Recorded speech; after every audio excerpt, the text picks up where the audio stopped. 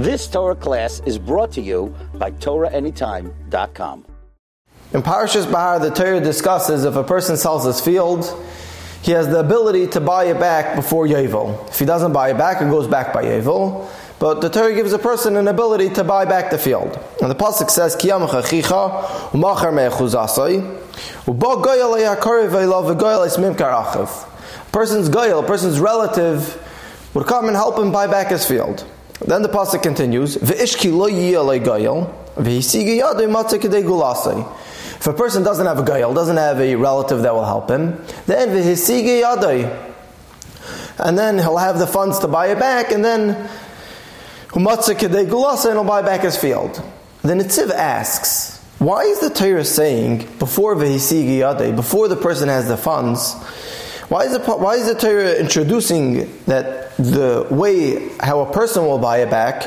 V'ishki lo yiyalei goyal, then v'hisigi yadei. And let's say he has a goyal, he also, if he has the funds, he can buy it back.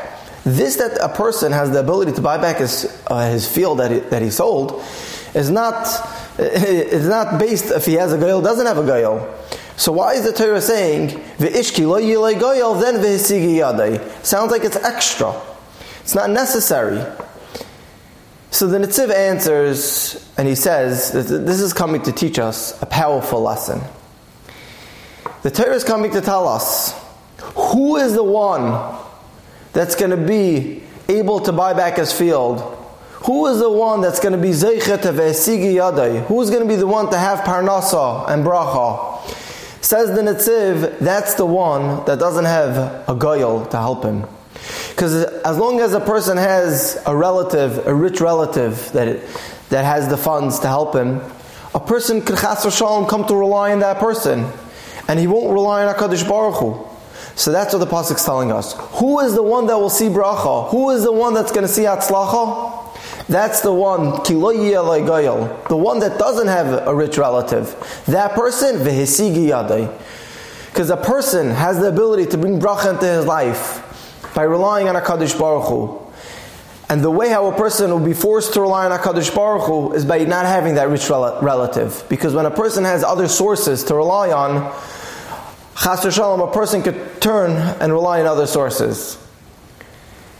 There's once a boy that was mentioned, a shidduch for him, he's read a shidduch, a daughter of a big Talmud Chacham. And in order for, to go ahead with the shidduch, they were asking that the boy's father will support a certain large amount, which was more than the amount that the father was able to support. So they weren't sure, because it seemed like a good shidduch, a daughter of a Talmud Chacham. So they went and asked Rabbi Avrohom Ebstein, what should they do?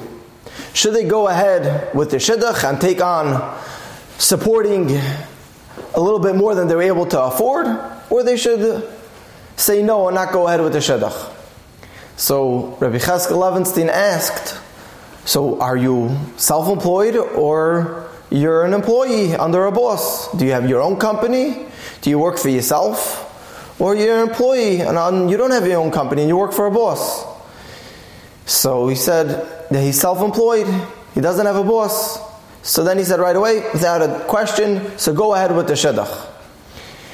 So he asked, what's the pshat, Rosh Hashiva?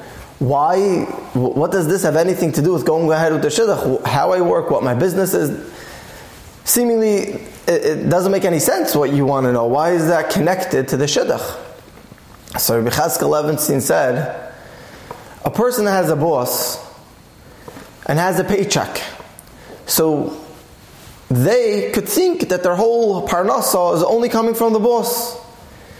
And will the boss give them a raise or not? It's all based on how the boss thinks of them. And they could come to rely on the boss, and the boss could give them the raise. And they're not going to rely on HaKadosh Baruch Hu.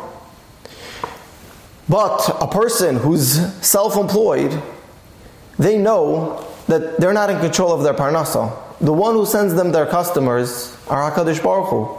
And if HaKadosh Baruch Hu, and if they need more parnasa, so then they rely on HaKadosh Baruch Hu more. That they need more, so Hashem will send them more customers. So the reason why I said to go ahead is because since you're self-employed, so you're relying on HaKadosh Baruch Hu.